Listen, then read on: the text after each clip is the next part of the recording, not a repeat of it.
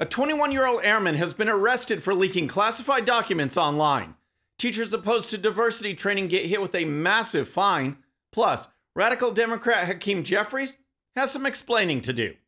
All that and more. I'm Bobby Eberle. This is a 13-minute news hour. God bless the United States of America.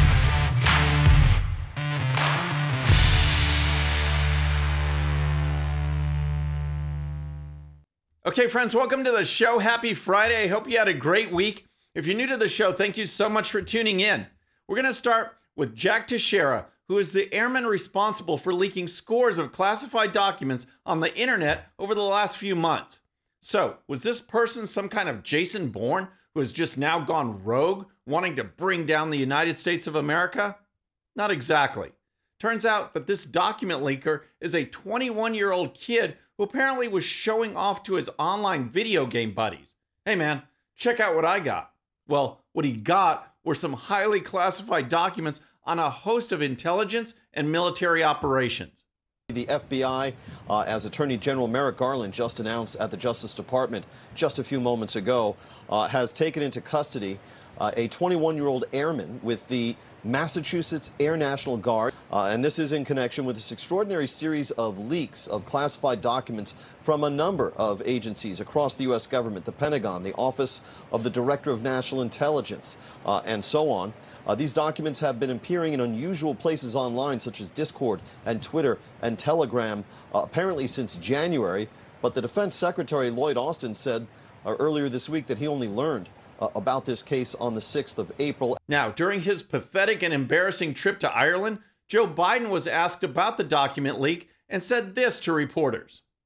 I can't right now. There is a full-blown investigation going on, as you know, with the intelligence community and the Justice Department, and they're getting close. I don't have an answer for you. I'm not concerned about the leakages, and I'm concerned that it happened.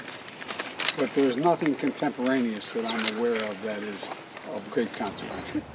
Basically, what Biden is saying is that what was released is no big deal. No big secrets, no big strategies, no big operations being revealed. Wrong. As Greg Kelly at Newsmax reports, here is some of the information that was released by this guy in chat groups and to his video game friends. Details on Ukrainian military strength, U.S. intelligence gathering effort with allies and adversaries, U.S. involvement in Ukraine. And that's just a sample. Other leaked information includes efforts by the Biden administration to undermine the government of Benjamin Netanyahu in Israel, our strongest ally in the Middle East, and Biden is trying to sow unrest with the people in Israel. In addition, the revelation that special forces have been on the ground in Ukraine, actually fighting the Russians, has serious consequences. If that's what America is doing, then that is a violation of the War Powers Act, and Biden is breaking the law. Not to mention elevating tensions between America and Russia to a much higher level. More will be learned in the coming days, but as former CIA operative Mike Baker points out, much of the problem stems from a lack of consequences for leaking such material.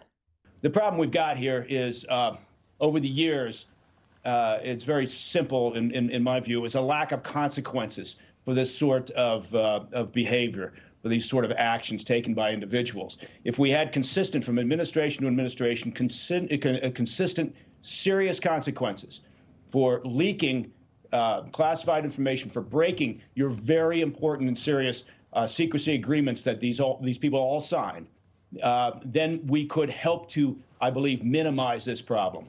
Here's the main point to keep in mind and to observe as you watch the news and press briefings.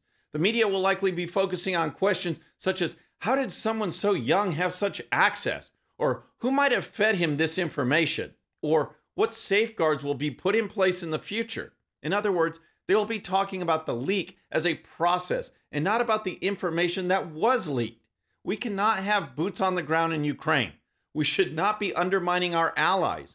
These are the questions that need to be asked, and the Biden administration needs to provide the answers. All right, next let's talk about modern-day teacher training. But first, if you're new to the show or haven't subscribed yet, regardless of platform, just search out my name, hit that subscribe button, make sure notifications are turned on. That way you can follow the show and help us grow. Okay, next let's talk about America's government-run schools and the efforts that are going on not only to indoctrinate students, but to indoctrinate teachers. We see examples all over social media of these woke leftist teachers exerting their influence over young children. Remember this teacher who removed the American flag from her classroom and left the children wondering what they're supposed to pledge allegiance to? My kid today goes, hey, it's kind of weird that we just stand and then, we say it to nothing. And I'm like, oh, well, I gotta find it. Like, I'm working on it. I got you. In the meantime, I tell this kid, we do have a flag in the class that you can pledge your allegiance to. And he looks around, he goes, oh, that one? There are a lot more examples out there, but here's the thing. There are so many teachers around the country who just want to teach. They just want to teach math and science and reading and history. The problem is that the whole network is controlled by the left, and that means that ideas of racial division and white oppression and other nonsense are being forced on teachers so that they will force those concepts on students.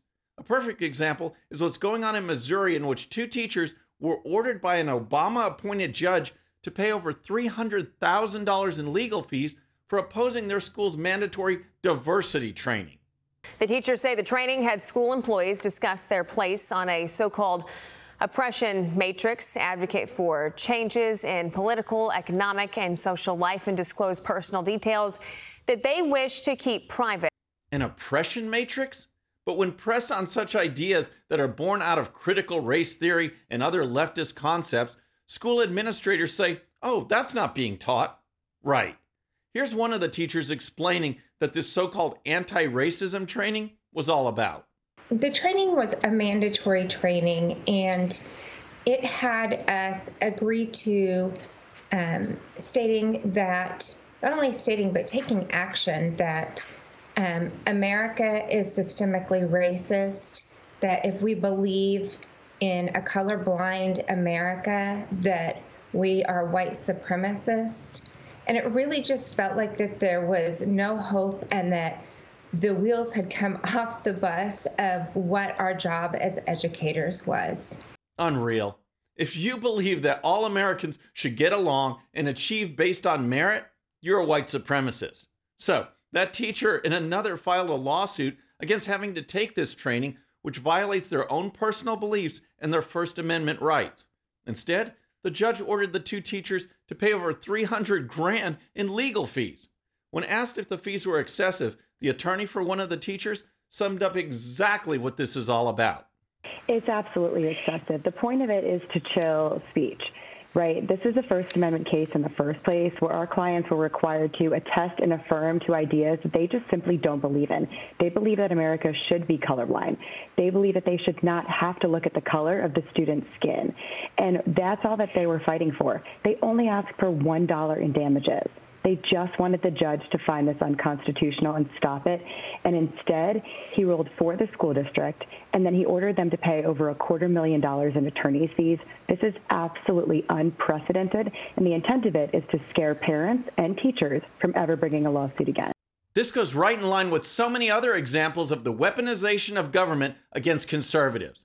The left is pushing an ideology of division, suppression, and control, and leftists will use the power of government to force people into compliance. We have to continue to fight back and show that we will not be bullied.